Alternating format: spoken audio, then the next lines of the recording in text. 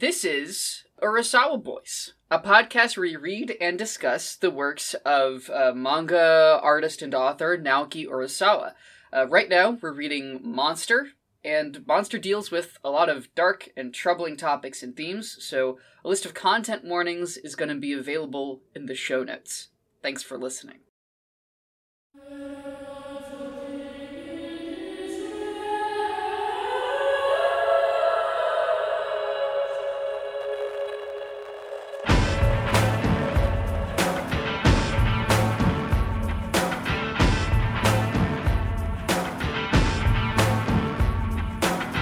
Welcome back to Urasawa Boys. It's Urasawa us. We're the Boys. boys. You're Urasawa today, listener. You're in the hot seat. You draw face manga. Yeah, Often with a partner, often two at a time. You're a fan of Stephen King. And we're going who's to the guy who wrote analyze the Astro Boy? shit out of and Osamu Tezuka. There we go. Yeah. You know what? You're really good at what you do, and you should believe in yourself. Yes. Hi everybody. Hey. We're recording. It's been a long day for me.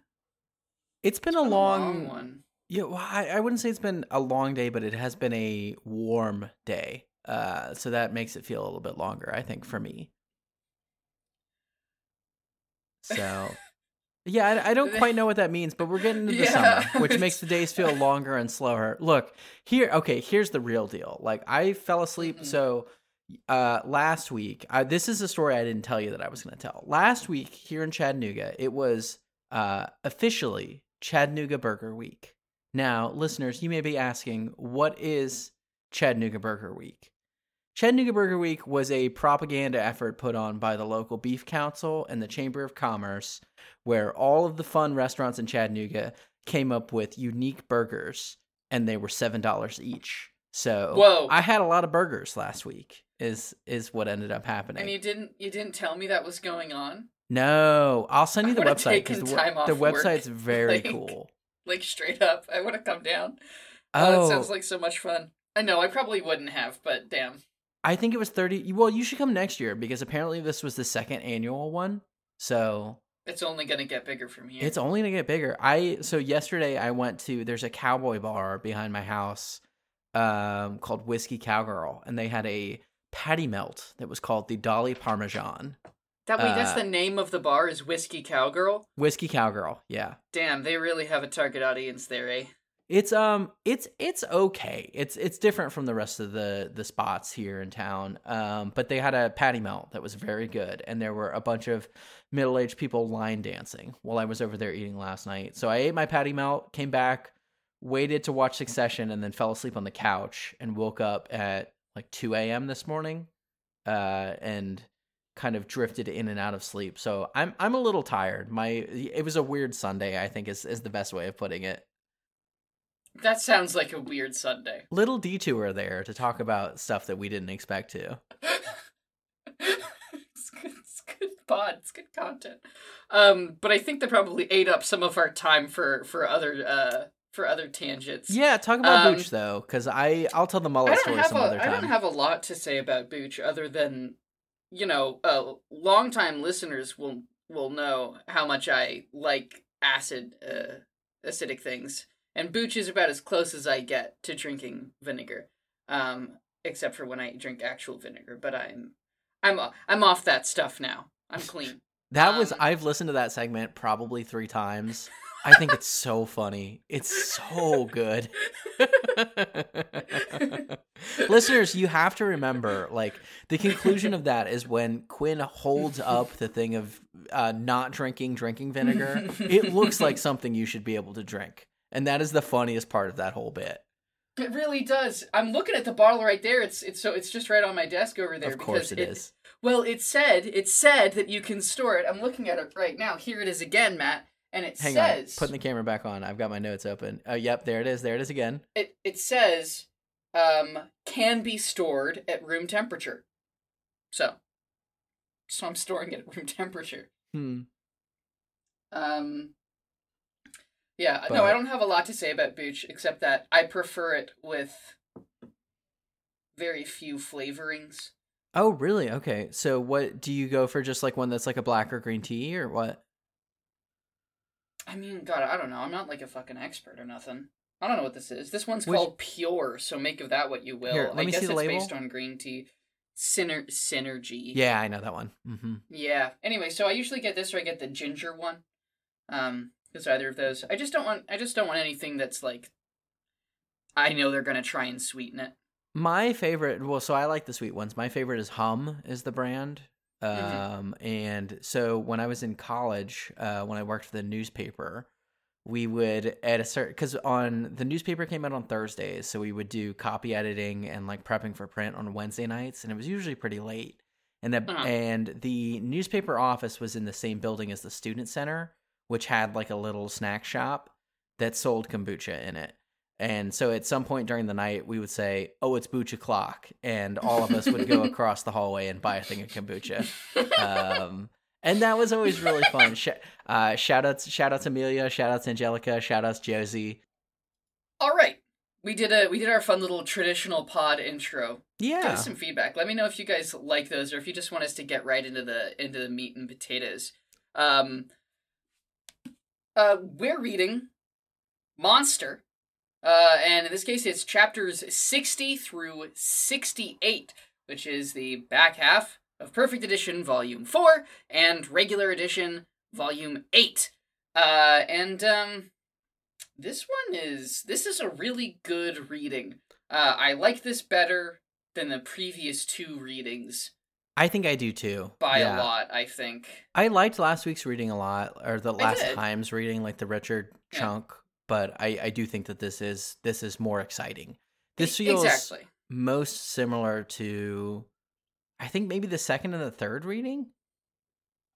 I don't know. I think this is a lot like the reading where Nina was introduced. Yes. Yeah. Because we're coming in on something. It's like high stakes, lots of tension.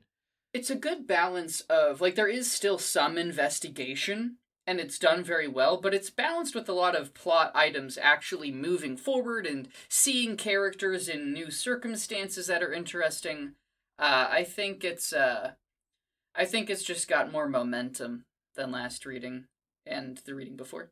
Definitely. Yeah, and that's kind of how this one is set up, right? Because if we remember, the last reading ended on kind of a cliffhanger where Dieter, Reichwein, and Rudy have all realized that Tenma is going to do something terrible, and how are they going to stop him? I think it's also worth saying that this current like story arc is by far the longest that we've had in Monster so far. It's lasted 3 readings, and it looks like it's going to keep going into the next one. At least a 4th, yeah. So like 4 volumes of Monster mostly focusing on one thing is a new mode for it, because it was a lot more kind of episodic earlier. And so this is just interesting for us to kind of start like plotting out how the pacing of the overall thing is changing. Okay. Yeah, so I'm going to start with chapter 60, which is called Verifiable. Okay. Rudy Gillen is back at the prison interviewing more serial killers. Before he can leave, Inspector Lunga of the BKA shows up to ask Rudy some questions about his recent visits to Munich and his relationships with one Dr. Kenzo Tenma. Rudy denies any knowledge of Tenma's whereabouts and tries to get Lunga to recognize Tenma's innocence, showing work he's done on the subject and on Johann, bringing up the trail of killings that have swallowed up anyone who gets close to this realization. Lunga points out that it's all a little far-fetched, and Rudy responds by bringing Lunga's method into question. His mnemonic device for perfect recall isn't really as objective as he hopes, and perhaps he staked his whole identity on being right about Tenma. Lunga appears to take this to heart and leaves with Rudy's Polaroid of Tenma, at the same time asking one last question about Tenma that reveals that he's definitely in Munich. Lunga makes a call asking for police reinforcements to catch Tenma, who we find is in the midst of buying a sniper rifle and doing lots of push-ups to prepare to use it. Yep. I think minor note, you said a picture of Tenma, but it was a picture of Johann. Oh, a picture of Johann. You're right. That's my bad. Yeah. But yeah, that is what happens this chapter. It's a it's both busy and not busy. It's mostly a conversation, but it's a busy conversation, I guess. Yeah, it's because we get, well, I mean, I guess it opens with just seemingly the most boring serial killer that we've seen yet. Just like a South Park edgelord of a serial killer saying, "It was so awesome the way I killed all these people. Like, come on, don't you want to hear more?" And Rudy is like clearly exhausted by this, I think.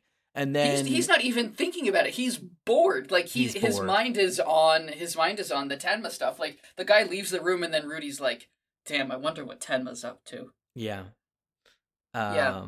So I think it's neat that this is where Lunga and Rudy have their confrontation, because this is, well, I wouldn't say that this is like the space where Rudy has the upper hand, because like most of the time when we see Rudy in here, he's getting his ass handed to him by a serial killer or some other one. But this is like Rudy's natural habitat, I think, is this interview room. So it's cool to see the Lunga confrontation here for him. Yeah, and I definitely think that this is the closest we've seen, really, to Lunga on the back foot. Yes. It's really, like, it really looks like Rudy's got him, right? So the really cool thing that Rudy does is he notices Lunga's little mnemonic device of ticky-tacking the keyboard, and is like, "You idiot." So basically, Rudy's telling Lunga that, like, hey, you think that this is an objective way of storing information, but as soon as it enters your brain, it's subjective. I have a tape recorder. That shit's outside my brain. That's objective, dummy. You know? Yeah. Which is a great argument. Wow, that's really true. I think it's great because, like, up to this point, Rudy is on the back foot. Like, as the thing starts, like, he's sweating a little bit. There's 2 or 3 really good wide shots, right? Of Lunga and Rudy at the table, and Rudy, like, clenching his fists or, like, you know, hands on the table or something. And they're kind of going back and forth at it. And then all of a sudden, Rudy realizes what he's got and the whole tone shifts. Yeah, definitely. And I think it's really fun. Do you have any notes about the conversation pre the shift? Because I have one that I think is mostly just like little jokes, I think. Not quite, but I do want to mention just like what you were saying about the different camera shots and everything.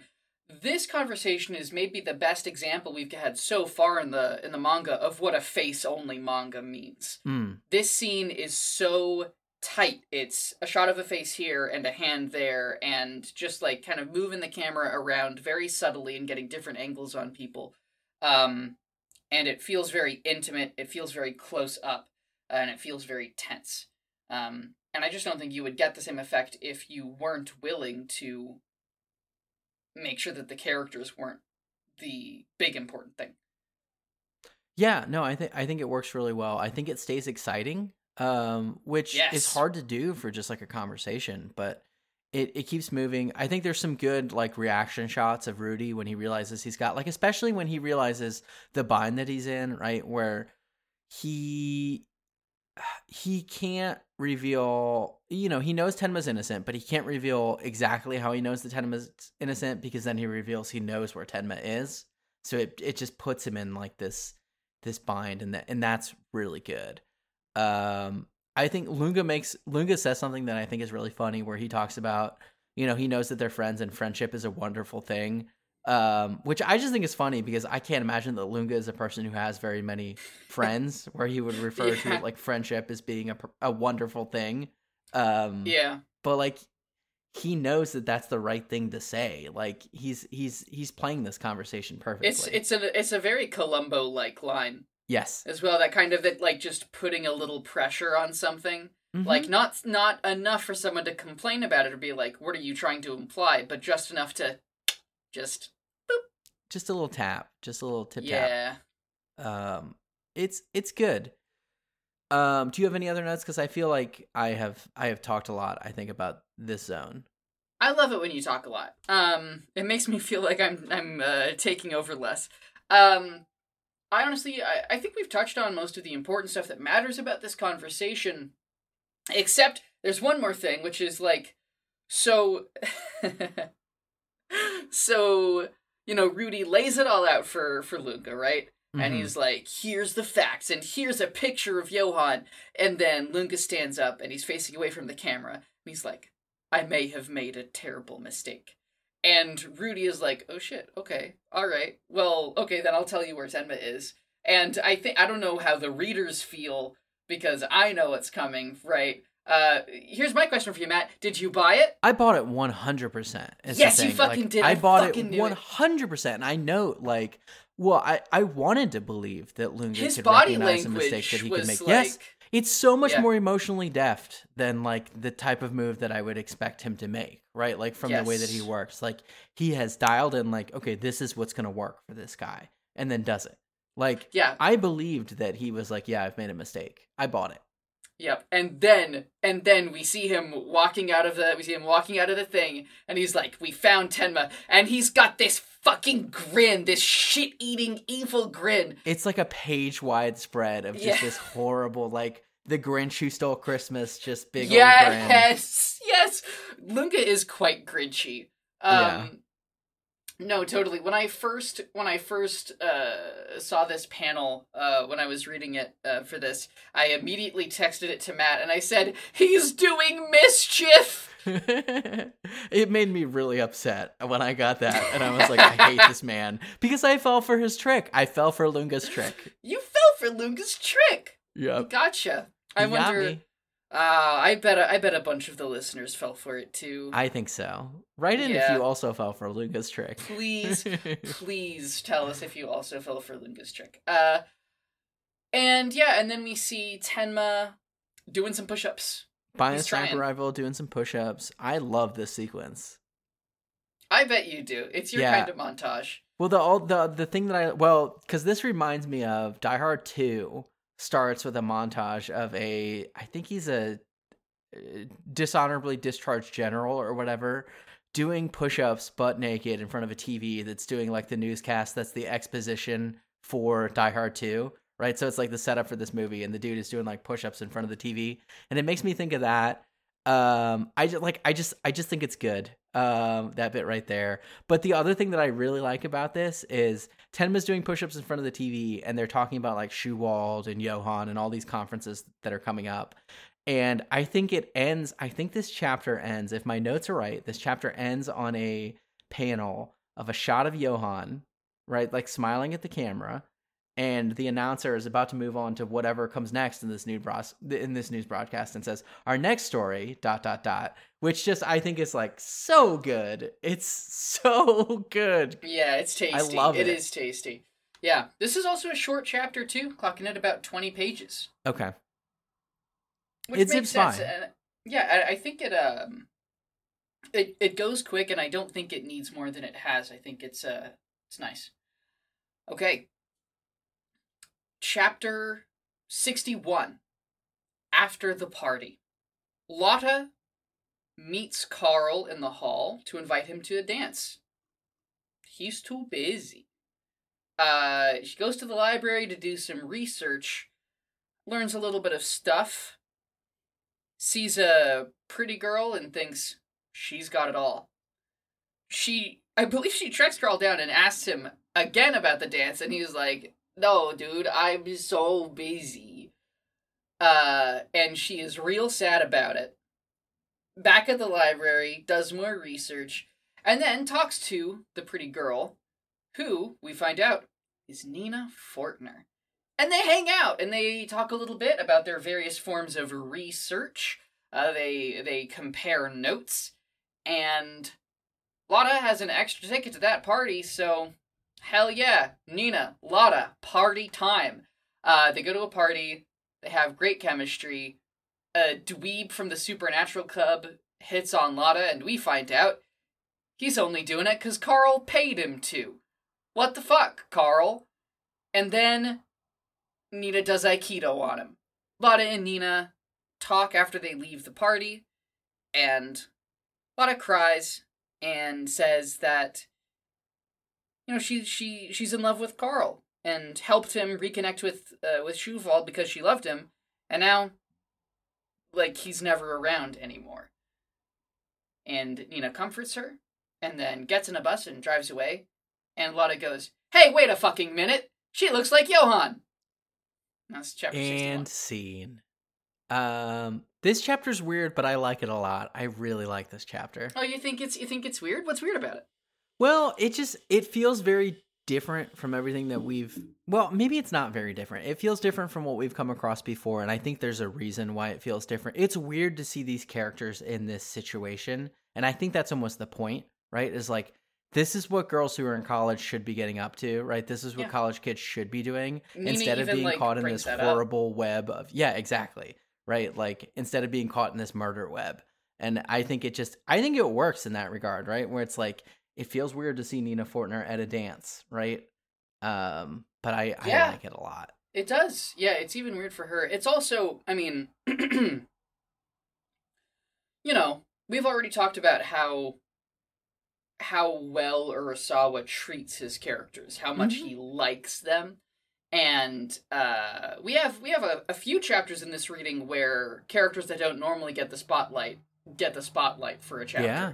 And this is like, having Lotta take point here. Oh, I'm so glad we got a Lotta chapter after how absent she's been since the end of the initial Schuwald stuff. Like, I like Lotta a lot. Absolutely. No, I mean, Lotta's great. She's a strong enough character that she could have like her own fucking like spin-off doing her own thing. I think she could. Yeah. Fucking Lotta, private detective. You know. No, she's really fun, and we see how she's so crushed. You know? Oh, it makes me so mad. Like, how mean Carl is being, either intentionally or not. Like, in the last chapter in the last reading, we talked about, like, how he just dumps his foster parents. And this one, it's like, the way that he treats Lotta now, it's like, becoming Schuwald's son, which is something he didn't even want to do. It has just consumed his entire identity, right? And it's just like, it's a bummer for everyone who was friends with him. Well, there's that.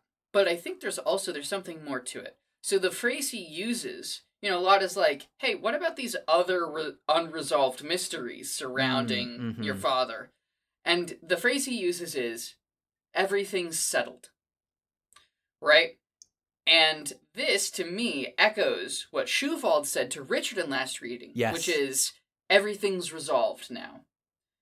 Right? And, like, we talked before when Carl was introduced about how he has, like, a really expressive face. Like, he has a lot of feelings. We see him in these chapters, he's serene. He's pretty been blank. Johannified. Yeah, I hadn't noticed it until you just called it out right now, but that's a good catch.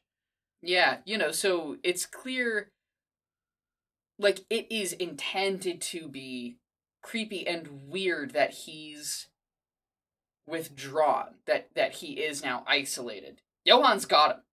Isolated. That's an interesting way to put it, like, considering that, like, he is connected with his biological father, but we're saying now he is more isolated than he was before. That's interesting. That is true. But I would not disagree. I agree. Yeah. Like, well, it's kind of like his meaningful connections are gone. Exactly. You know, it's almost like Schuwald was a trap or something like that. I think for both of them is like my ultimate prediction for this is that this is Johan's trap for the two of them. Oh, and interesting things happen with regards to that later, which I'm super excited to talk about. But yeah, so anyway, Carl, kind of weird. Carl, what the fuck are you doing paying somebody to dance with Lotta? Like, it's such a bummer. That's the biggest bummer ever. Like, it's something that you think would be sweet, but it's just, like, even worse than just, like, not even showing up in the first place. Like, you've got Schuwald money. Pay, like, a cool dude. Well, I do want to say, I think it's great that the leader of the Supernatural Club's name is Constantine, right? Oh, yeah. You think that was a reference? This is the 90s. It could have been a reference. It could be. I don't know, but but then that name is so poisoned by John Constantine for me that I just think it's very fun. It's Constantine, he would tell you. Yeah, I know, but he's lame. Matt. I love Constantine, but he's a poser. We're gonna have words about this. He's later. A poser. He's a poser. Matt, stop digging. Okay. You son of a bitch. Hey, I'm gonna go back a second. I'm gonna go back John a second for something that you can like that I'm gonna say. So the mucus sequence membrane himself. The sequence where Lotta is watching Nina in the library, right, and like trying to figure out who this person that she's seen before is, we get dual sequences of them working on the computers, and I want to say that the onomatopoeia for Lotta is clicking, and the onomatopoeia for Nina is clacking, which is truly the two sounds of using the computer sadly and excitedly. Is that true? Yes, it is. You looked it up? I looked it up. God, that's funny. Fuck. God. The two genders. The two genders. The two genders clicking and clacking. That's a TikTok right there, is hot girls using the computer and sad girls using the computer. It's really, like, after the second time she gets rejected, we see her at the computer, and she's got her, like, head on her hand. Oh, it's and so she's, sad. like, she's just using one finger to tap idly. Or click. She clicks. Click. She's not clacking. It's clicking. We previously established. Just click. It's so sad. And then her and Nina are talking, and she's like, "You're so pretty. I bet you don't have any problems at all." Yeah, and then Nina just has the saddest look in the world, right? Where she's like, damn, I wish that were true. Like, imagine telling Nina Fortner she probably doesn't have problems. And I think the thing is, she knows that, like, Lotta does not mean anything wrong by it. I think it's almost just like she's so sad because, like, Nina Fortner, of course, has problems, but also it just seems like she wishes she could be concerned with the trivial stuff that Lotta is so concerned with, right? Yeah. And Lotta is just so hurt. They're both valid. I love them both. I mean, obviously, I still have a huge crush on Nina Fortner. Like, no lie, no surprise here. Matt, Nina, Quinn, Lotta, double date. Double date. Take him to the movies. Burger and a milkshake. And these two honestly have really nice chemistry. And it's cool to see a couple of ladies interacting. I like it. Around. Yeah. I don't know. Does this pass the Bechdel test? Do they talk about anything that's not men? I don't think they do. I don't think it does pass the Bechdel test, but it's still something. Nice. I like it. It reminds me of the in college I got into briefly the Archie reboot, the one that Mark Waid and Fiona Staples did. That's which team. I really liked. And it's similar vibes to that, right? Where it's like we're doing mature, like, I mean, because this is a whole genre of comic, right? Is like girls who are friends with each other, right? Like that's what Archie is originally.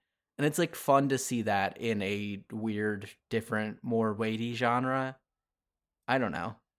Yeah, no, I mean, you're right that this chapter really feels like a strange intervention of another genre into Monster, kind of for the purpose of contextualizing and being like, this shit sucks.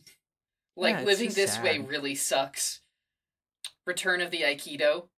Yeah, I loved it when she broke that dude's arm. Like, incredible. Just fucking, fuck yeah, Nina Fortner. Hell yeah. I big fan. I like the end of this when they're looking up at the stars. Like, I really like that panel.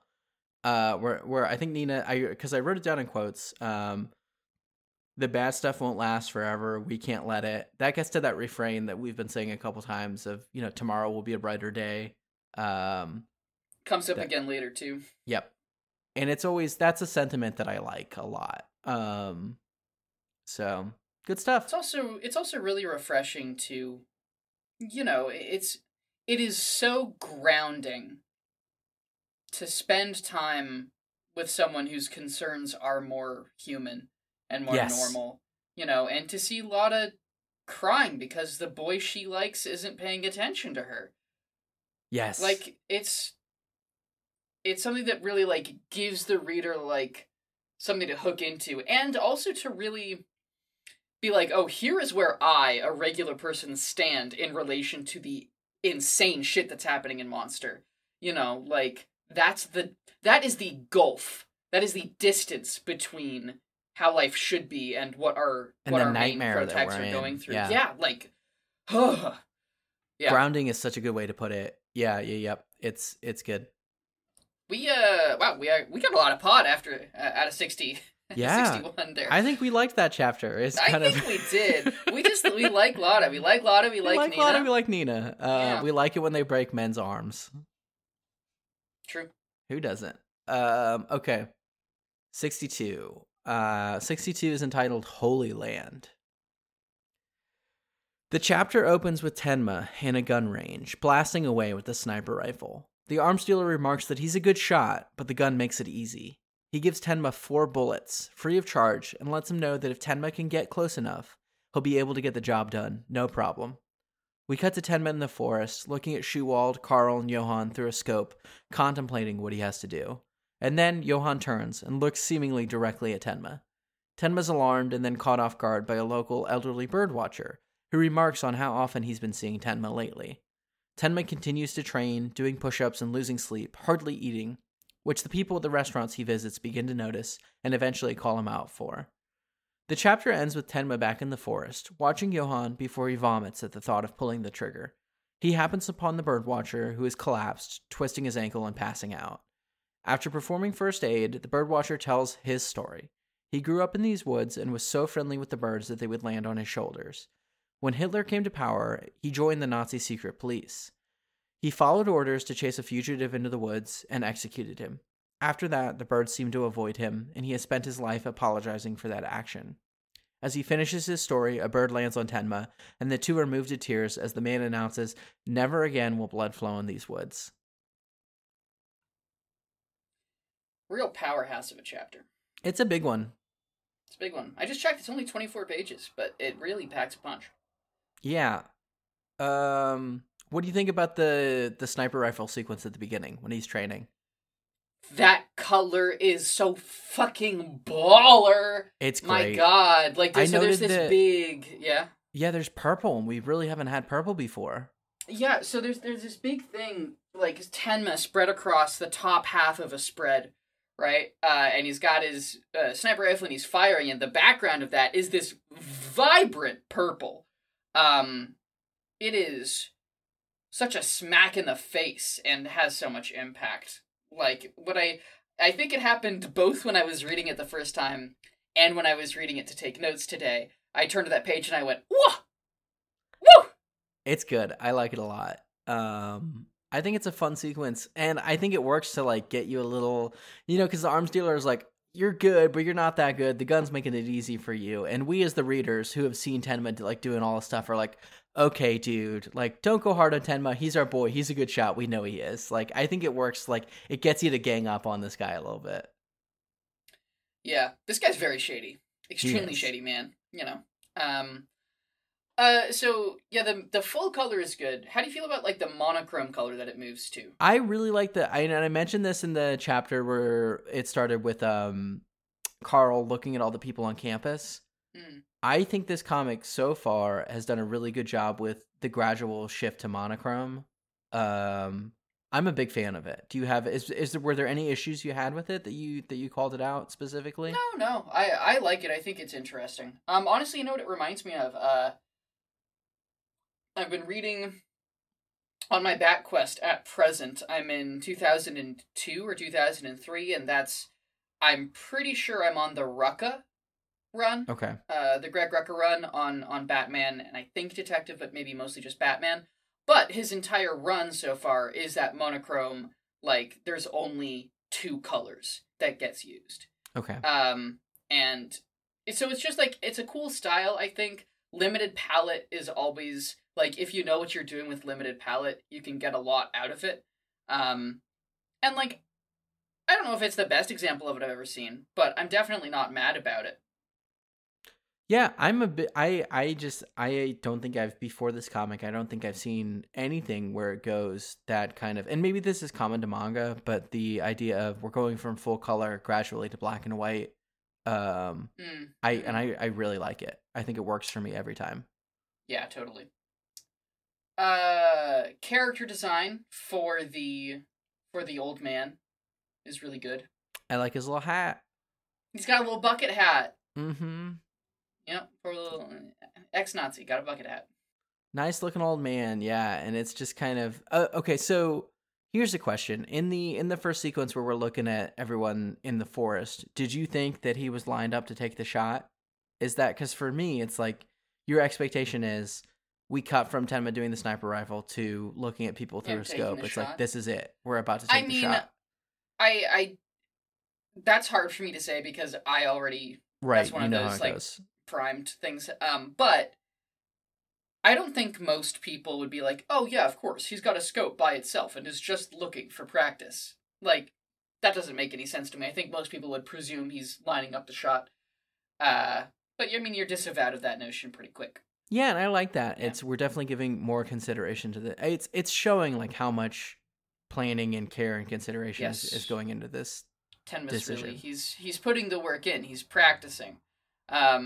And it's fucking harrowing, too. Like, because the second place we see him practicing is, Johan's hanging out with a bunch of kids, and Tenma's just in the bushes with the scope, and, like, a kid runs in front of the scope, and, like, Tenma winces and puts it down, and it's like, yeah, you fucking do.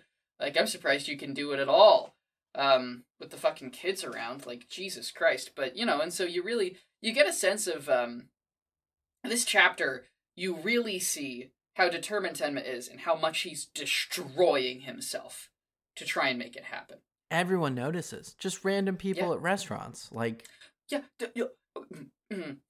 Okay. Talk about this.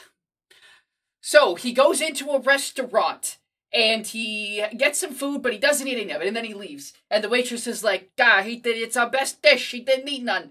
And so then time passes, and then he goes back later, and he's sitting there, and the waitress comes back, and she's like, hey, you were in here last week, you didn't eat the food. Have some soup, you look like shit. This lady should have been a fucking bartender. Because that other fucker couldn't remember shit from yesterday. He couldn't remember somebody who ordered a bottle of whiskey from him yesterday. And she's just remembering this one guy from last week who didn't eat his food. And I guess, I think unfortunately what this just makes me conclude is that Urasawa just made the guy not remember. Yeah. Which, fair enough. Your prerogative. They're your little action figures. He can forget if you want him to. I just wish you had done something to make it more plausible, because this lady remembering him a week later that's how good the memory is supposed to be. Yeah. No, I like that as a bit. I think it's a fun bit how Johan always seems to be able to look through straight at whoever's watching him. Like through a scope, through a TV, through whatever. Like, we don't know if he can actually see them or not, but I love that we always get the same shot of him just kind of like slightly smiling, looking directly at the person who's watching him. Yeah, looking right at the camera. It is scary. Matt, I regret to inform you that the secret police are rocking this week. Oh, is that who you've got rocking? That's who's rocking. Because I have a different person who's rocking, so I'll reveal it when we get to there. Probably if we can avoid Nazis rocking, we should avoid. In no case do you have to give it to them. Matt, as I was writing the note, that's the exact thing that was going through my head. You do not gotta hand it to him. Yeah, I mean, but I know where you're coming from, because I do really like this story. This is the commando who trained Tenma. This is Bruno who Nina lived with. This is those stories again, but it's condensed even further, right? Because it's over 2 pages.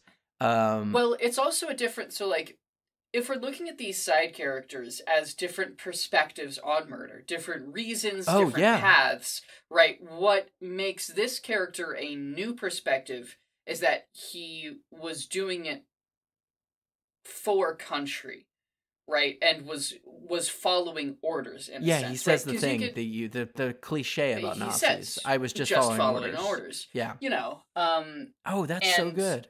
Yeah, and that makes him different. That makes him different from Rosso, because Rosso wanted food, right? Rosso didn't know to value human life. This guy knew he should value human life, but valued his place in society more, you could say, or something like that. He had orders to do.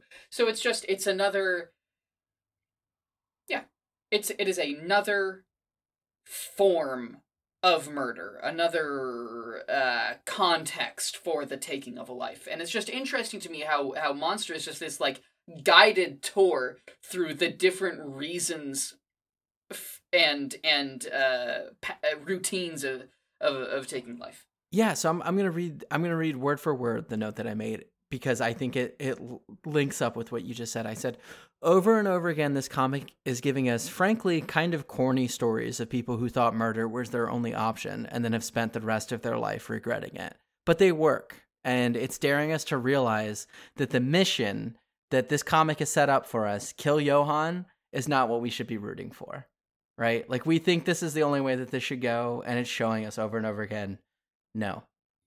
Like, it's maybe the only option you shouldn't do. Yes.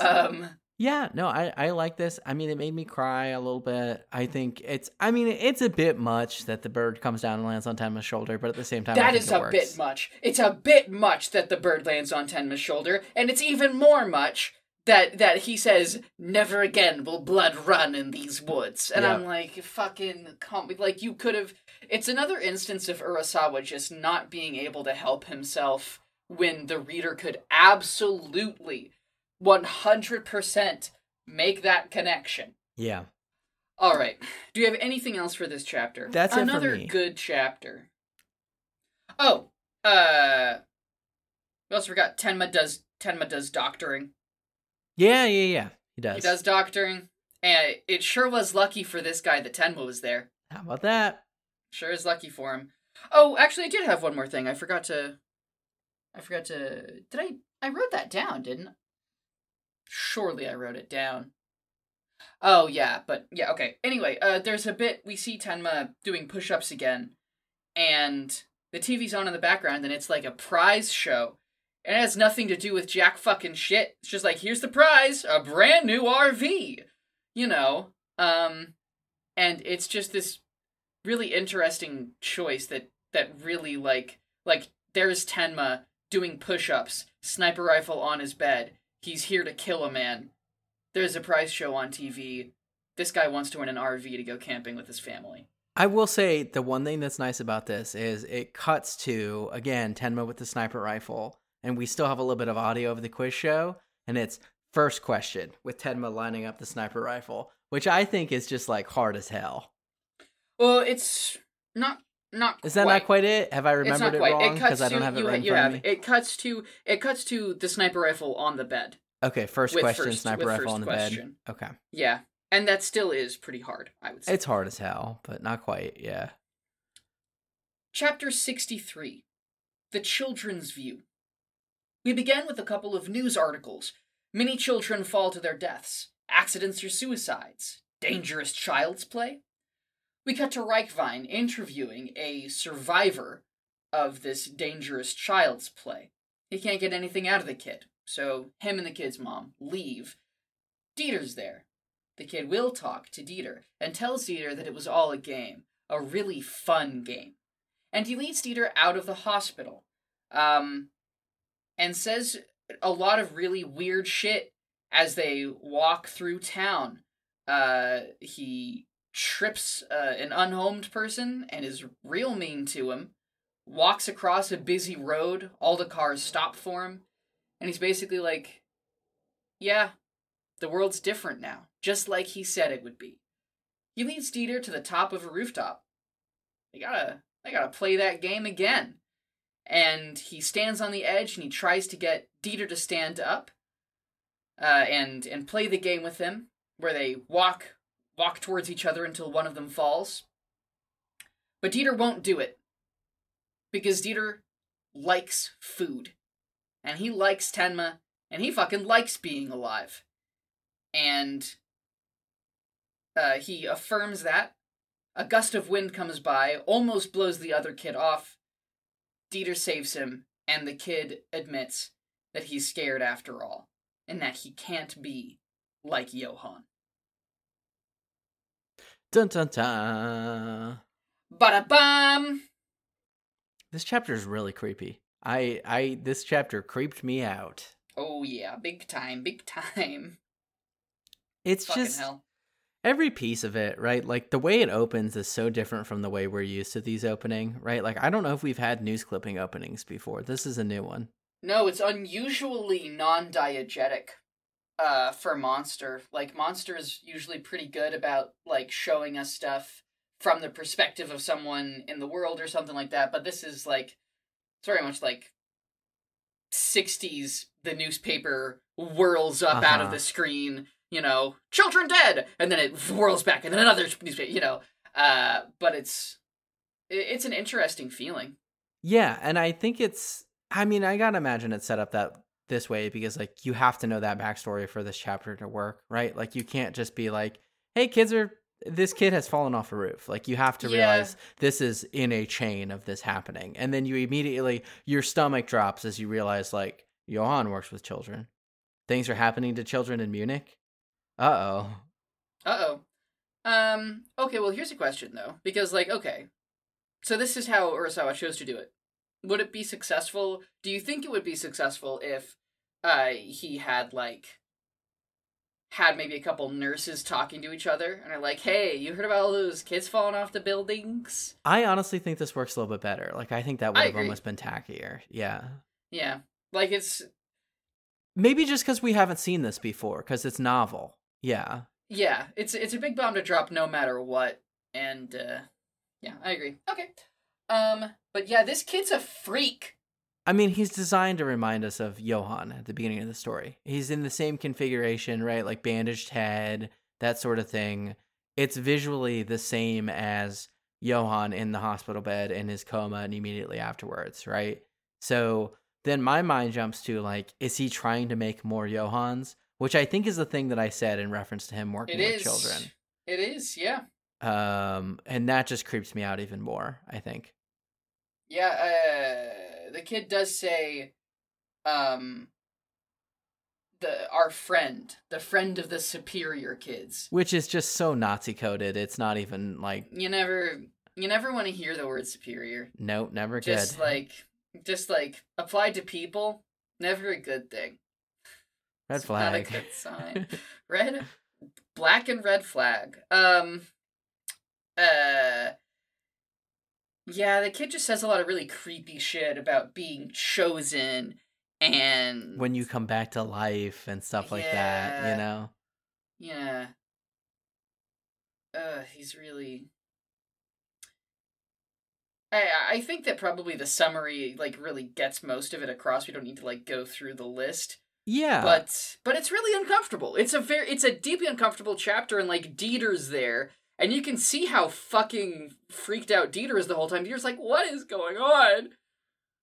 Yeah, it's a lot. The two notes that I had about the sequence of Dieter following this kid are the way that the kid moves through the cars, the heavy traffic, is almost supernatural or messianic, right? The thing it called to mind for me is Jesus walking on water, right? As this sort of thing, right?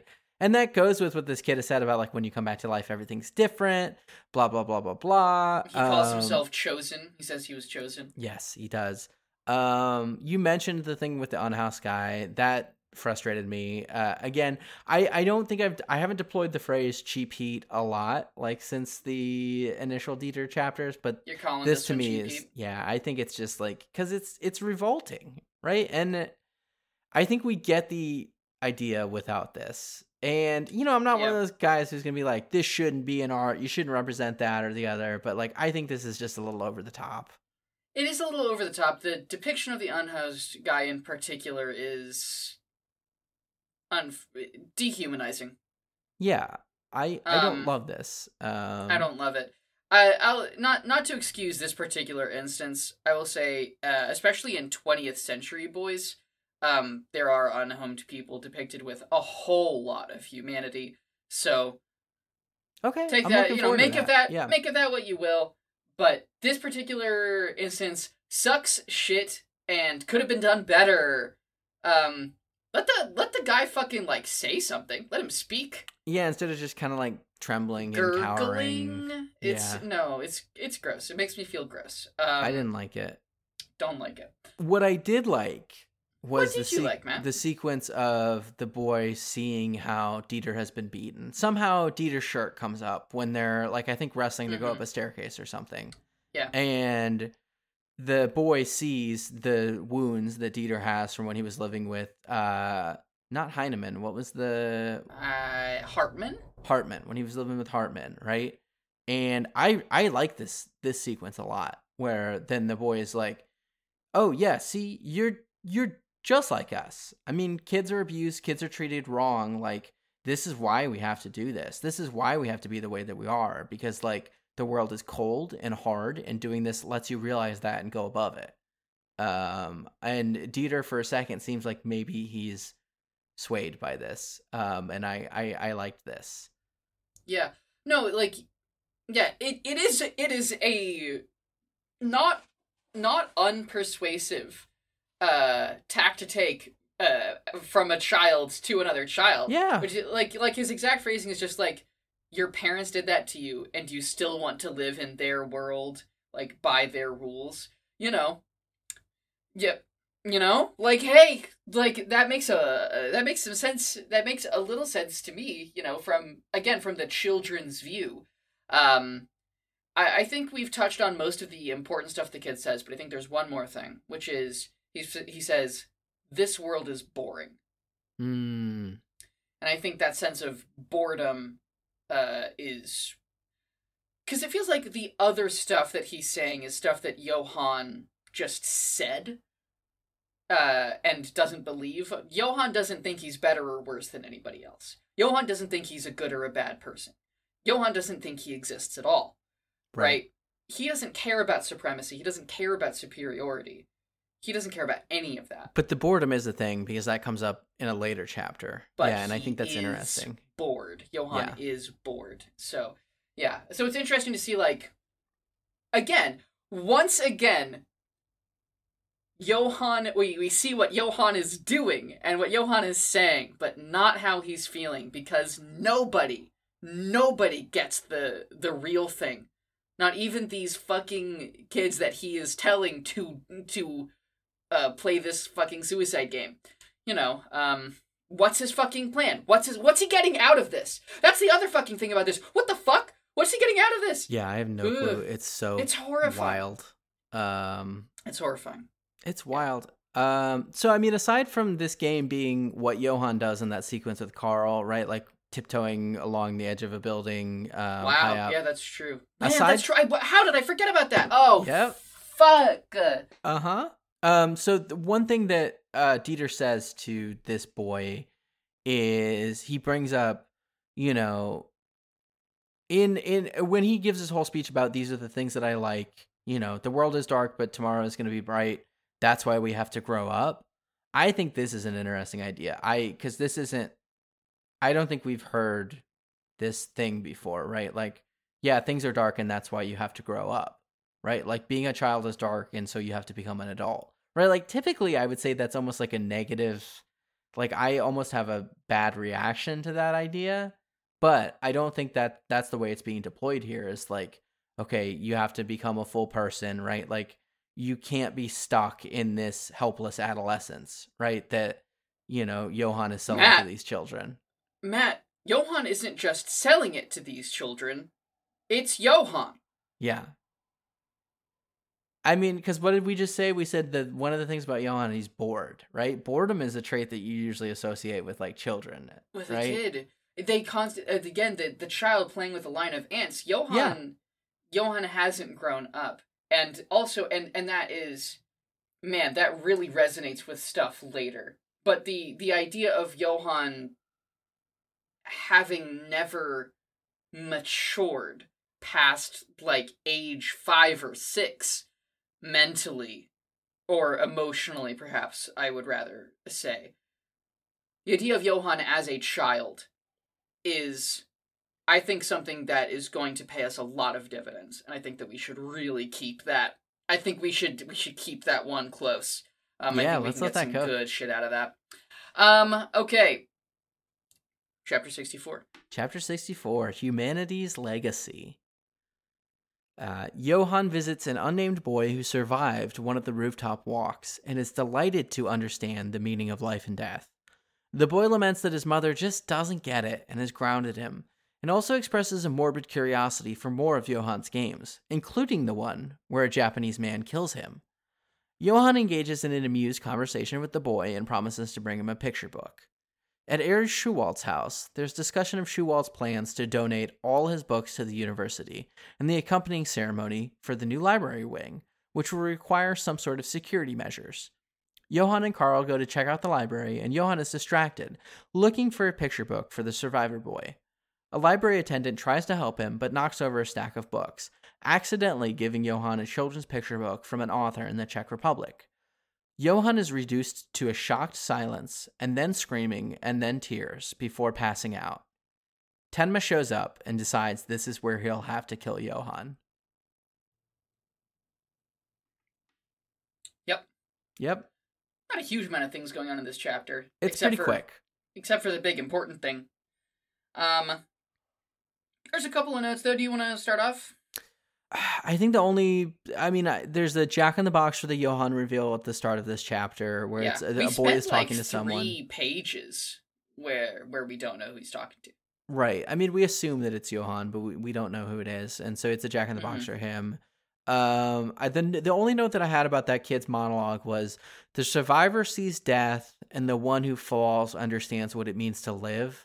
Because I guess in the last chapter we had a boy who fell, like seemingly to his death. And then this one, we have the boy who didn't fall. Not the same boy, but a boy who didn't fall. So it's like coming at it from 2 angles, but I don't really know if there's anything interesting to dig into there. Yeah, so the kid says, I saw death with my own eyes.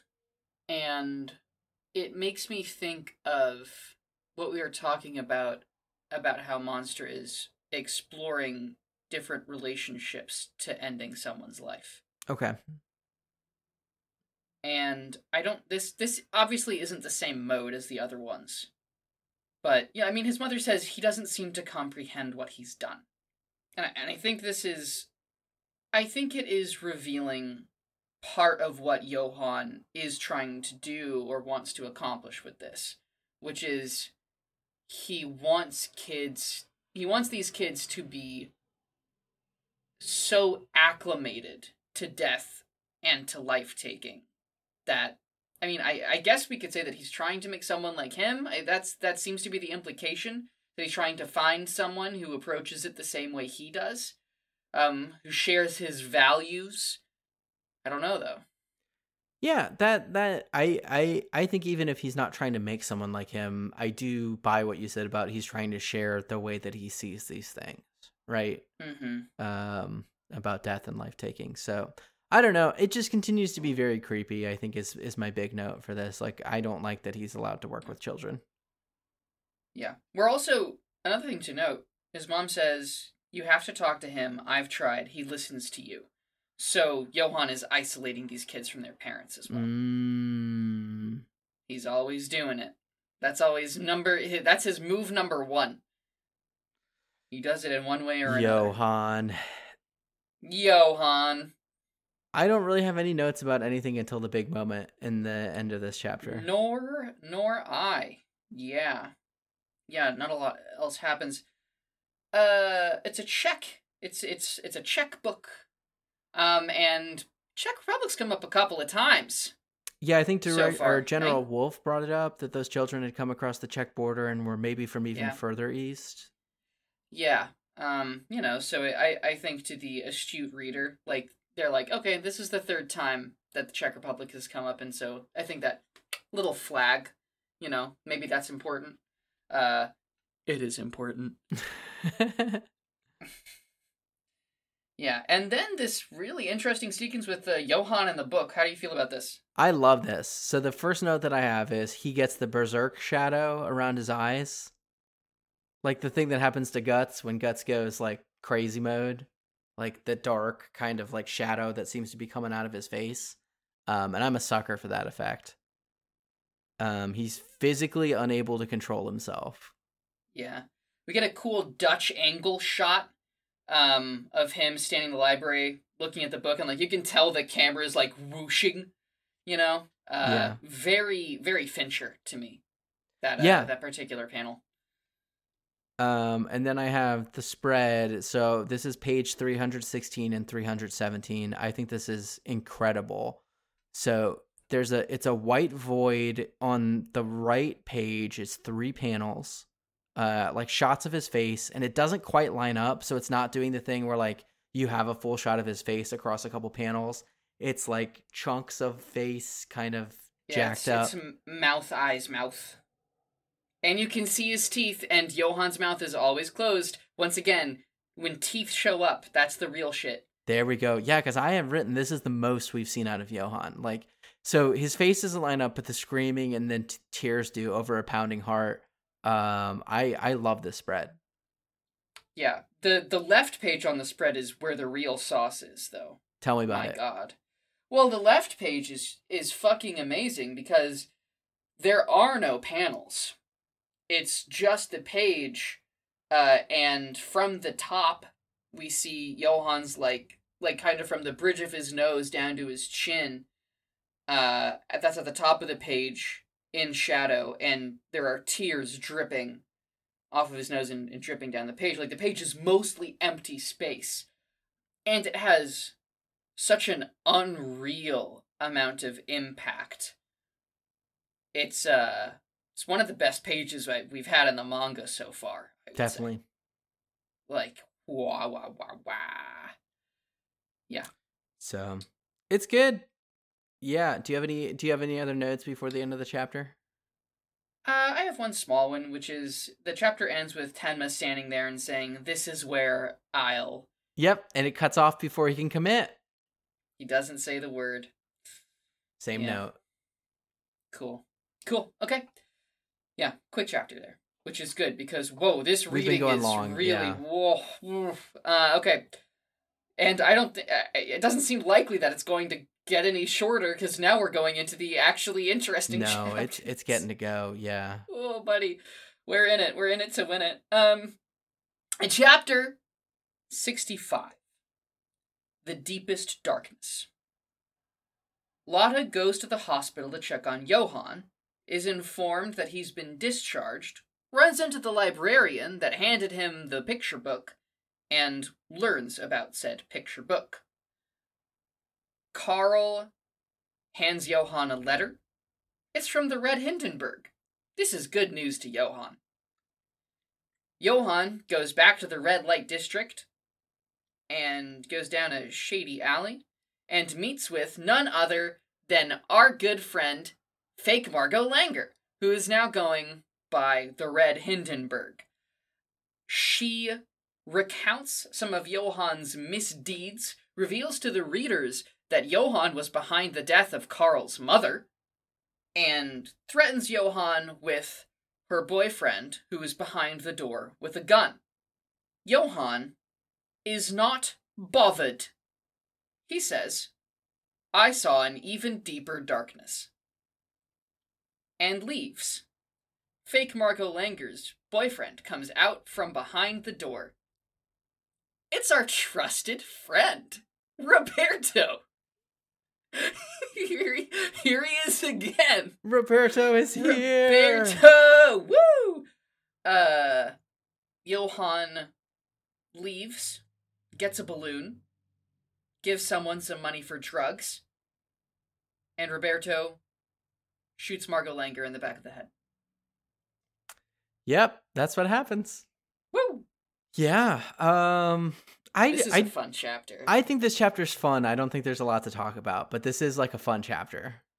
You don't think it's I think there's some stuff going on. Do you have a lot? Okay. I don't have a lot. I have two like big notes, and then I have like fun, like, oh, I like this, I like that. Those are like most of the notes that I have for this. I would probably say that mine are the same then. All right, you go first, buddy. The first note that I have is both of the girls brought flowers for Johann. Lotta brought flowers, the librarian brought flowers. Yeah. I love that. I love these women. I hate the hold that Johann has over them, but I think that's a fun detail. People like Johann. Yep. We're hanging out with Johann this chapter. This is a Johann chapter. We had a Lotta chapter. We had a Dieter chapter. This is a Johann chapter. And I think it's our first Johann chapter. Last chapter kind of was as well. I suppose. No, yeah, okay, that's fair. But yeah, this is the first chunk of Johann chapters that we've had. Yeah. Yeah, and it's kind of interesting. We have another prostitute with a fun character design. I like her hair. The trumpet girl? Not the trumpet girl, the one he asks for directions. Drugs. Oh, directions, yeah. Before we even get into the alley with the 3 cursed women. Yeah. Man, they're all cursed. Yeah. Man, they really The trumpet cursed. girl is terrifying to me. That's out of a David Lynch film. Yeah, she's really so scary. It's Lynchian, it's Carolian. And then we've got this fucking creepy girl with the balloons. You can't see Balloon Girl's eyes, can you? She's got like bangs down over her eyes. It's very scary. It's very scary. My note for her is, creepy balloon girl is not my gender, but she is a gender. I think. I agree, And she gives Johann a balloon. She gives him a balloon. I did like that. I appreciated that at the end when he leaves and gets a balloon. Yeah, he asks, he's like, hey, can I have a balloon? Yeah, I also like that he gives drug woman some money. He's like, buy yourself some drugs. Yeah, he's got this nice smile, and he's like, buy yourself some drugs. Have some drugs on me. Fake Margot Langer says, don't get any funny ideas. He's waiting right behind the door, and he's got a big gun in more ways than one. Did you know it was Roberto? Roberto's got a big dick. Roberto. Fucking Roberto is packed and stacked and always has that motherfucking thing on him. I love how he's just silently behind the door and he'll just occasionally like knock and he goes tok, tok. Yeah. Packed, stacked, strapped. Our guy, Roberto, our trusted friend. This guy is fucking all over. He is everywhere. I love how many times in the last couple of readings random people have turned out to just be Roberto. I think it's been every time for the past 3 times. Maybe 4. Every time you're like, well, it can't be Roberto again. But there he is! And I'm always happy. I'm always thrilled when Roberto shows up. It's so... I do think... The only problem with it is that it gets funnier every time. It has been. This is the 4th reading in a row, because I'm thinking about it. It's the original Roberto reveal. It's Roberto and Ava. It's Roberto in the therapy office. And now it's Roberto in the prostitute's den. This one, oh my god, it's so funny. I love this. I love it. Oh, it's so fucking Do you have any thoughts about the nickname he gives her, the Red Hindenburg? The Red Hindenburg... she gave it to herself. No, I think he called her the Red Hindenburg. She went by Red Sophie. No. She said, first you were Margot Langer, and now you're the Red Hindenburg. I think it was before Margot Langer, is how I interpreted it. Is that before Margot Langer, she was Red Sophie. Okay, but doesn't she say her lover calls her the Red Hindenburg? Oh, yeah, anyway, that's what my lover calls me now. So maybe she came up with it. I don't know, but yeah. I was like, the Hindenburg. I mean, it's big and full of hot air and goes down in flames. I don't know. That's. I mean, she's a big lady, and I expect her to dress as red. So. Oh, okay. Yeah. Is what I figured it was, and she is doing a really good job of trying to intimidate Johann. If Johann wasn't Johann, I think she'd be doing really well. It would work. She goes for it, yeah. Yeah, like, she's like playing the game, she's chain smoking. Wasn't it convenient when Margot Langer passed away? You know, she's really putting the screws to him, and Johann doesn't give a shit. No, because he says, what does he say? He's no longer interested in Schuwald? Yes, okay, so that's the fucking thing, right? Like we said before, we're in the middle of Johann's plans. He's got some plan going for Schuwald. He doesn't care anymore. He's bored now. He's bored. Something. So this is the thing. Johann is like, I thought I saw... Wait, what does he fucking say? I thought I'd reached the darkest place possible. But in fact, I went beyond that. I saw an even deeper darkness. One, he looks creepy as fuck when he says that. he's got his open eyes, and he's not smiling. It's nice and creepy. It's fucked up.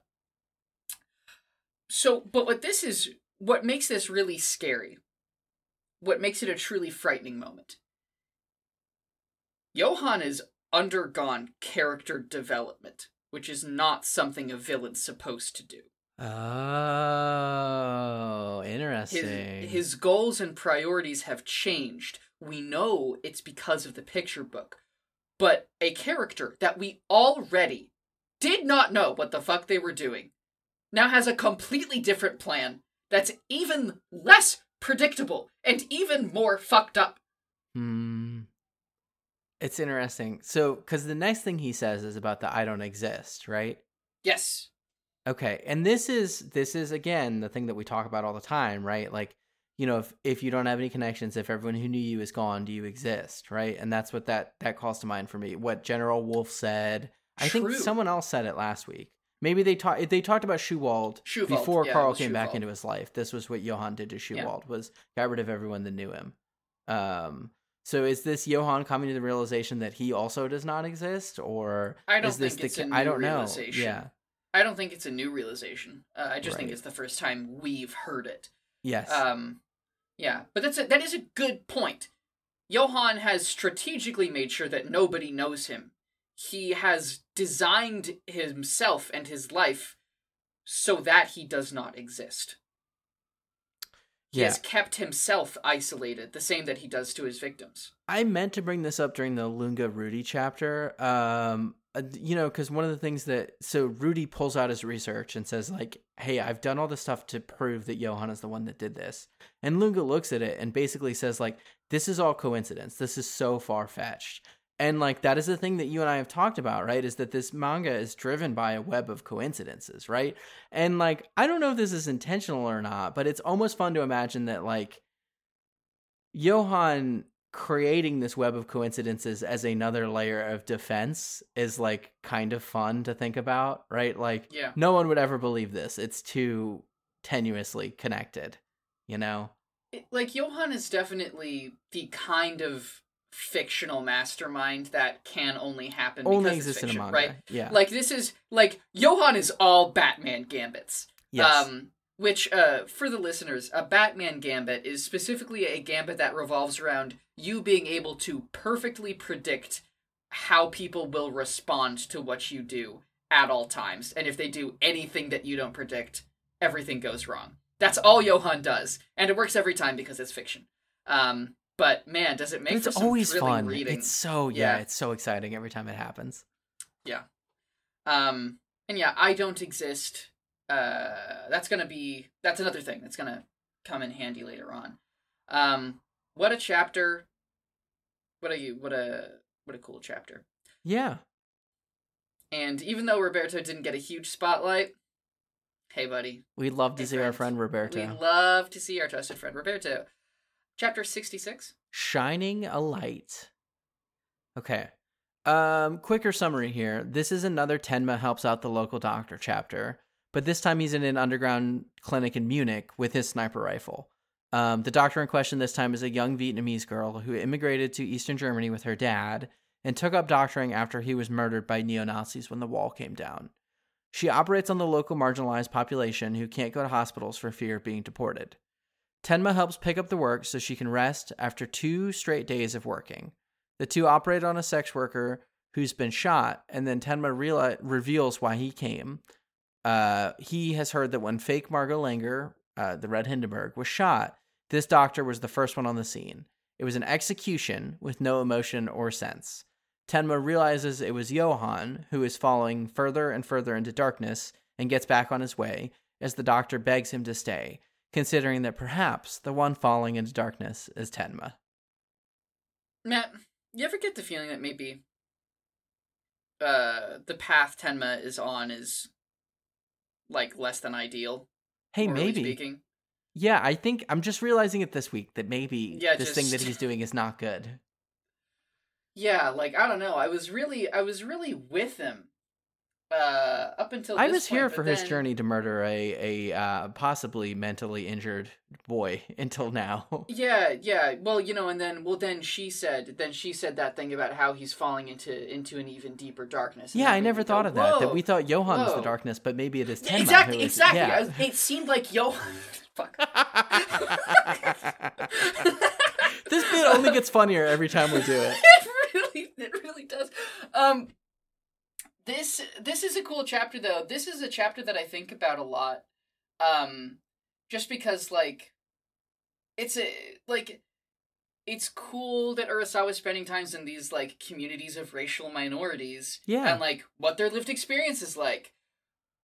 Holy shit. So the Vietnamese community, and again, we've been talking before about how Urasawa depicts race. Check out these Vietnamese folks and see how he's added he uses different phrases in his physical vocabulary. These guys have different facial features than other racial depictions we've seen. And we see some Japanese people in the next chapter as well.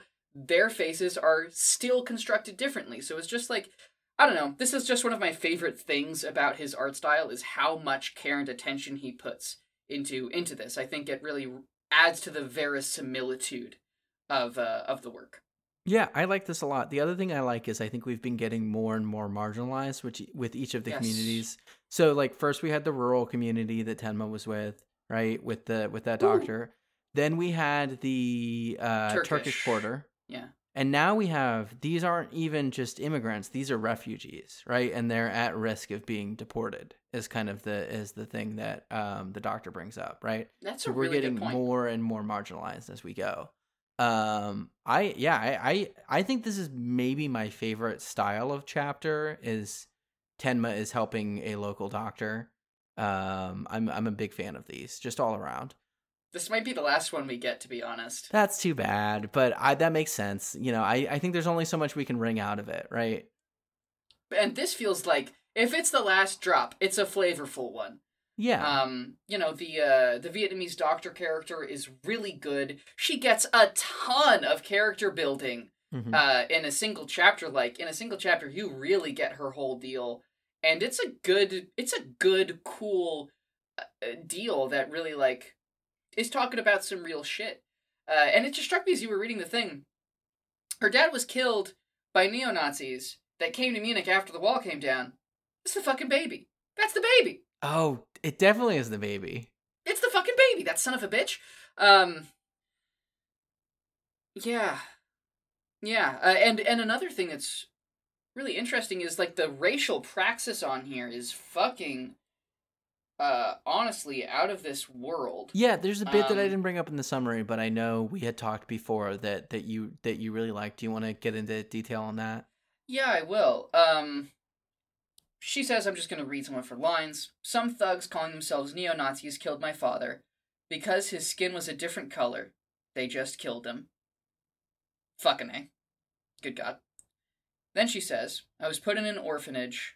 A German family adopted me. But they only took me out of a sense of charity. Poor little yellow-skinned girl.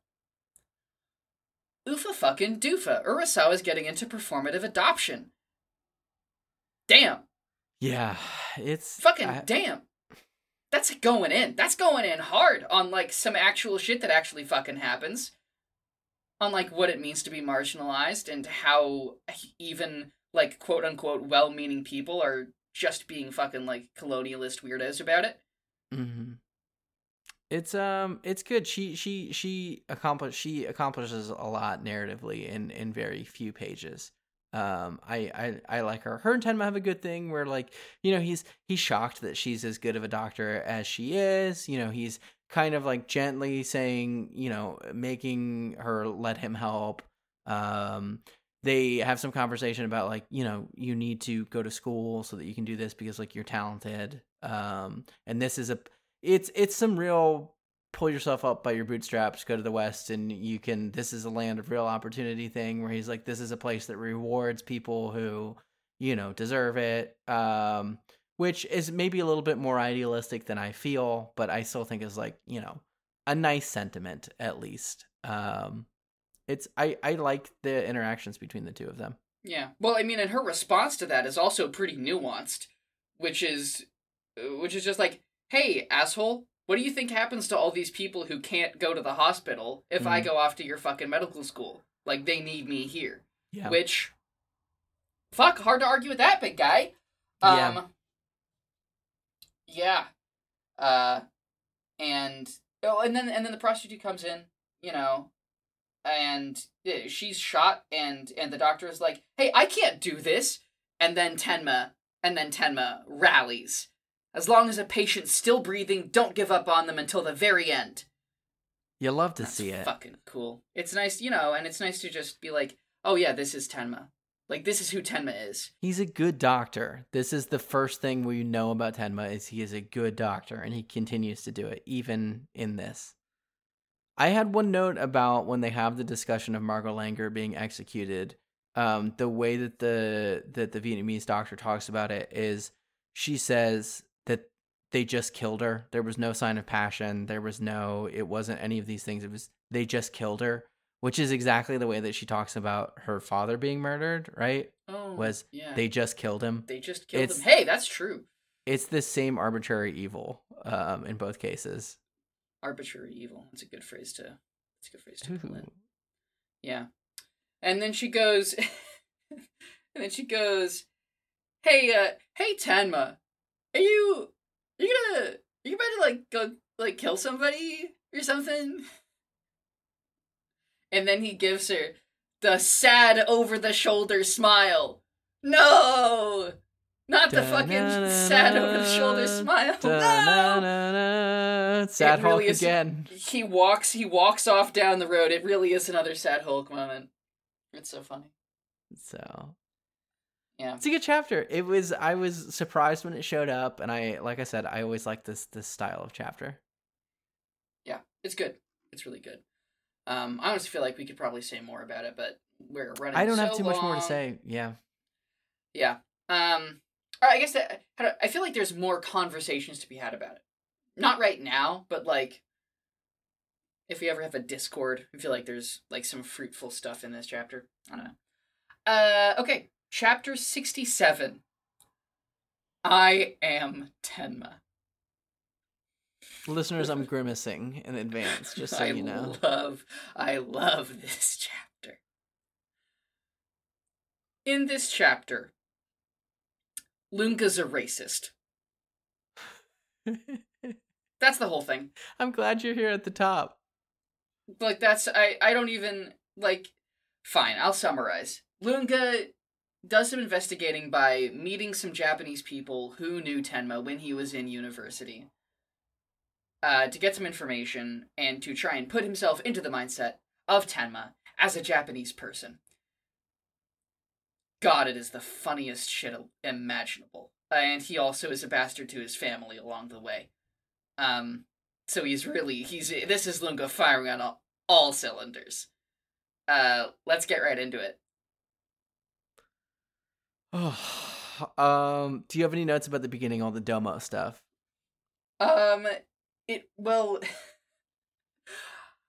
It's really like, look, we're a couple of fucking white dudes in 2023, right?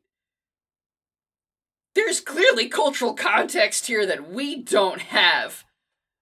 Here's my guess. Here's my best guess. I think that these characters are a satirical depiction of Japanese business culture. Yes, that's what I've written as well. Right? Like, specifically business culture, specifically like salesmanship. It feels like Urasawa's making fun of him. Like, it feels like he's like poking some fun, making a joke. To me. Yeah. So I'll say two things about this. One is, like, to kind of confirm what you're saying. So I work in automotive. That's my day job. And a lot of the guys that I worked under when I started, who had been in automotive for a long time, a genre of story that they would like to tell about the old days was when Japanese companies, specifically Japanese automotive, came to the States. And a thing that you hear all the time is people talking about the way that Japanese companies run their plants, right? And like the kind of awe and respect that these guys have for the discipline and like culture of those Japanese companies expanding into the States in like the 90s and late 80s. So I think, like what you said, I think there's probably something there. Like, if you think about it, this is when Japanese technology is taking over the world, right? Like Sony and... Yeah. But the funny thing... So we see these Japanese businessmen talking about playing around a golf, domo, a lot of domos all around. And then we cut to Lunge being like, domo, huh? What an inscrutable people. Which is the funniest fucking line. It's so goddamn... It's so funny that Urasawa is like, what would a weirdo outsider think about this if he was looking at it? It's just funny to have, like, a Japanese dude writing, like, trying to put himself in the shoes of a white dude, trying to put himself in the shoes of a Japanese dude. It's just... The effect really is primarily comedic, and I don't know if that's how it's supposed to come across. I think there's no other... I think it has to be. It has to be, right? But it's... Like, especially, you imagine that a Japanese person reading this at the time would think this was hysterical. Probably. I think you're probably right. I will say, the next thing that happens that is very true to life is when Lunga talks to the guy, and he deploys Domo. Lunga uses a domo, and the Japanese businessman is very impressed, right, is the thing. And Quinn, this is 100% the experience that I've had. So the parent company of the company that I work for is based in Spain. So occasionally I have to work with teams based out of Spain, and they love it when I try to speak in Spanish. Their English is perfect, right? Like, it's first of all these guys can speak perfect English. And they always start off all of our conversations by apologizing and saying, hey, my English isn't very good, right? Which is a lie, because their English is great. And then they love it when I stumble through my high school Spanish. They're, so impressive. So to me, this was very true to life. I was like, okay, this is good to me. Yeah. It's a privilege we take for granted, I think, is the thing, right? That, it really is. Lingua franca. Crazy how colonialism works. Yeah. Fucked up how that happens. But yeah, he does some investigating and basically is just like learning about Japanese culture. And there's a really funny scene and an already funny chapter where Lunga is looking at himself in the mirror and he's holding chopsticks and he says, I am Japanese. Domo. I am Japanese. I am Japanese. God. Fucking Lunga. Insane so behavior, but it's very funny. Unhinged. And then he gets a call from his family, and his daughter is like, I know we've had our ups and downs, but I want you to see your grandchild. What an angel. She's so nice to her very strange autistic dad. Unfortunately, we know that in the comic Monster, whenever you make plans with your children, things will go bad. Something bad happens, although it's not the usual. In this case, what happens is Lunga learns from one of Tenma's acquaintances that Tenma isn't close with his family. And so then, when provided an opportunity to not go meet with his family, he thinks, oh, well, this'll get me closer to Tenma's head. And so then he fucking just no-shows on his grandchild. And we see her in the cafe just sitting there alone. It's so sad. I hate it. It sucks. It sucks. And he has his devil grin on when he makes the decision. He always has that devil grin on when he's like, oh, I can do something terrible. Yeah. Tenma, something twisted. I'm about to do something extremely wicked. You know. Fucking Lunga. I thought it was interesting, the reveals that we get that Tenma, like you said, that Tenma's not close with his family. Tenma doesn't really have any connections to friends or to Japanese culture, and he's really mostly unremarkable aside from being a very good doctor, according to these guys. Yeah, it's interesting that we are learning these interesting background facts about Tenma secondhand. Yes. Tenma like never talks about his past. Like he talks about his like parents' clinic a little bit, but that's about it. And I never felt like it was missing. But now we're learning this stuff, and this is like we're kind of like, oh well, this is sort of interesting context for Tenma. Yeah, well, the Japanese guys bring up like Tenma's being the center of this murder investigation made they're called the wide shows in Japan, which are like global news, and it's like everyone knew about it, like it was scandalous, and they make a note of like, yeah, he didn't go home and his parents didn't like go out. It was like kind of weird. Yeah, he's never once gone back to Japan, and then Lunga goes out for karaoke. I love this sequence. I love the needle drop that they're singing "My Way" by Frank Sinatra. They're singing "My Way." Oh man, it's a funny needle drop. I've had a few. As Lunga regrets not meeting up with his grandchildren. I don't think he does. I think he's focused no on regrets. the job. Too few to mention. Fuck. And there's a cool thing where he's like getting into Tenma's head, and he's like, "I am alone," which we've never really thought about Tenma that way. But yes, that dude is alone, or at least like he was already kind of isolated, and then he made some connections, and now he's trying to isolate himself again. But we never really thought about Tenma as alone. It's a good reveal coming from a very unexpected source, right? Hugely. Yeah. And that when Lunga says that, it's a great panel, because we see Lunga sitting on the couch, and these like these fun-having Japanese businessmen up front, and everything in the panel is a little grayed out with a bit of a staticky texture, except for Lunga that's in perfect focus. And it's a really it's Urasawa reminding us that like he's not a show off, but he's no slouch. It's good. Yeah. And so the Japanese businessmen are like, "Hey, how was that meeting? Like you were over there in the Czech Republic. Did you get that picture book for Schuwald's assistant? You gotta get in good with the assistant, if you want to get in good with Schuwald." And that picture book is, in point of fact, the picture book that Johann had such a strong reaction to. Lunga types it into his brain, and then we see him looking through a dictionary to translate it. Matt, that's the message that Johann the monster inside me has grown. Left for Tenma, yeah. And it's in Czech. Podívejte se na mě. Ooh, listen to you. Listen to me. I know a little Czech, just a little bit. I like this reveal that it came from the picture book. Like I was like, oh, when this happened. Yeah. And it's also because it's a cool reveal, because Johann, I think we can assume from his reaction to the picture book, didn't know about the picture book. Yes. But he was repeating something from it, not even knowing.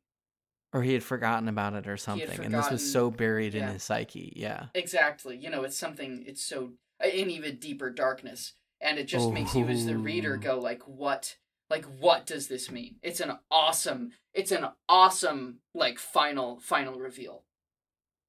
So. Yeah. Yeah. Anything else for this chapter? I think we None hit all the big stuff. I am Japanese. I am Japanese. I am Tenma Domo.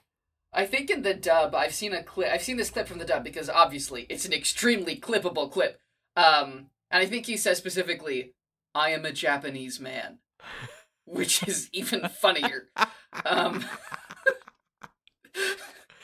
No.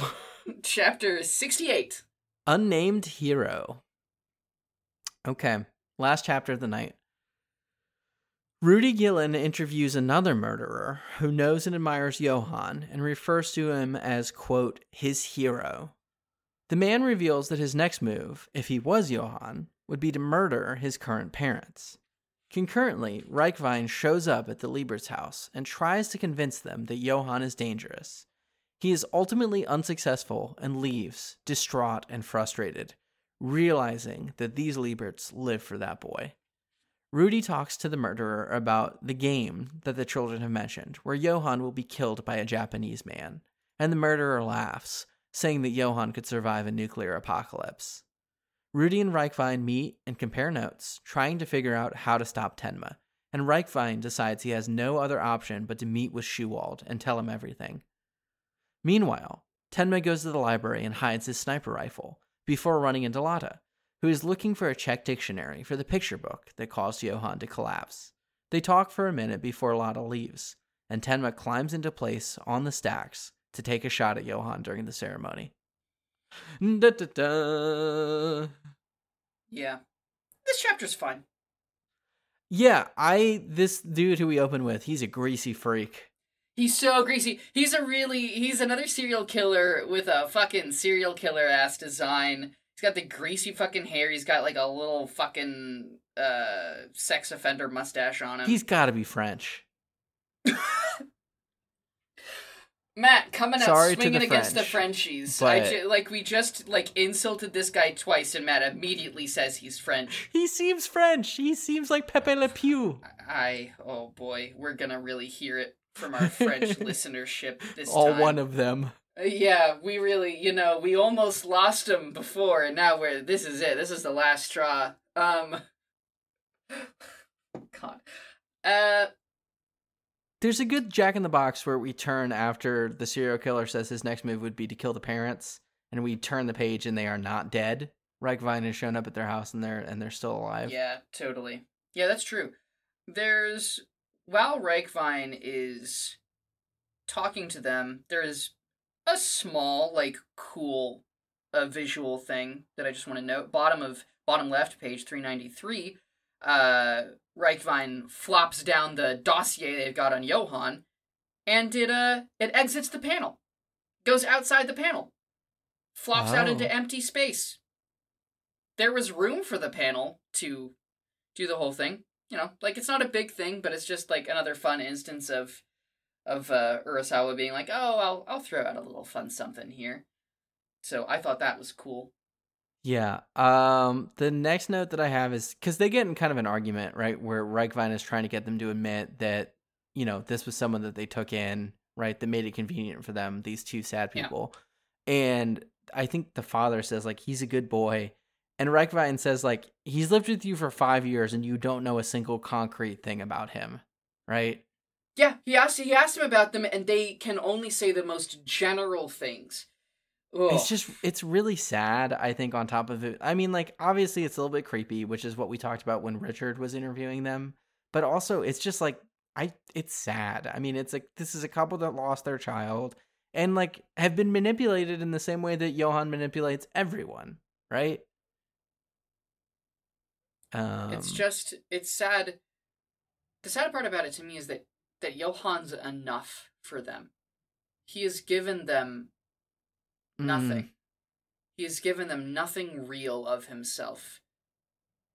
But they were so desperate to have anything after their loss that it's enough, and they're satisfied.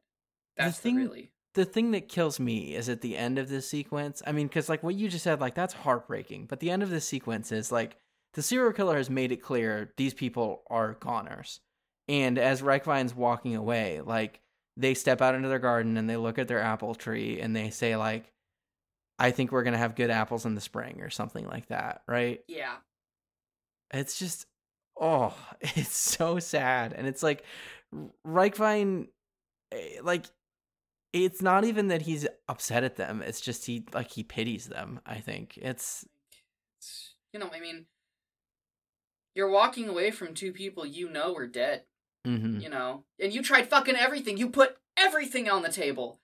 And it dropped into empty space, into a vacuum. They didn't hear a fucking word. They didn't respond to anything. It's really, they're not connected. They're not connected with reality at all. Yeah. And I have known people like that. I have been in that situation, and it's the stuff nightmares are made of, to tell someone something that is true, and and they don't hear it. Not to get too real on this media analysis podcast, but I've just been there is all. I think another thing is that the line of ants is back. Yeah, it comes back. I think it works better here. It works better here, and it would work even better here if it wasn't where it was before. If this was the first time we'd heard of it, then I would go, oh, you know. But it comes up here, it works good, and Reichwein has a great fucking line. You want to hit this one, Matt? No, you hit it. You hit it. Reichwein is pissed off. He hears the thing about messing with the line of ants, and he says, even ants have souls. It's hard as hell. It's, like, so goofy, but, like, it's perfect. It's perfect. How does Urasawa do it? Well, okay, so I will say this does call to mind a, you know, one of the parables of Jesus, right? You know, the Lord cares even for the sparrow, right? Classic one, you know. That's what that one makes me think of. But it is, Jesus did not say even ants have soul, and he wasn't quite there. He wasn't going as hard as Urasawa was. Yeah. You heard it here first. Urasawa, holier than Jesus. No, I said Urasawa went harder than Jesus in this instance, in that story. my bad. No, you're right. It completely took you out of context there. I think it's fun when Tenma and Lotta are in the same place at the same time, and neither of them know each other, or know that they're both kind of working at the same problem. It's this cool, like, ships passing in the night, and you're like, please realize. Lotta, stop him. But Lotta doesn't know what the fuck is going on. She's just there for a book. Yeah. I love that she's still at it. Like, I love that she's, like, she knows that she has to do this, and she's still going. She's trucking along. I have the notes from the little bit of translation that she does. I guess the story starts about a hero with no name. He couldn't understand how... A monster. Important here, do you difference. Have it? Yeah, I'll just read it. Like, I imagine we're going to read the text of this book a number of times in this podcast, because it goes hard. So listeners, just settle in for that. Long, long ago, in a land far away, there was a monster who had no name. And we're seeing this, she's reading this out loud, like, over Tenma climbing the fucking bookcase with his sniper rifle. It goes so hard. There was a monster who had no name.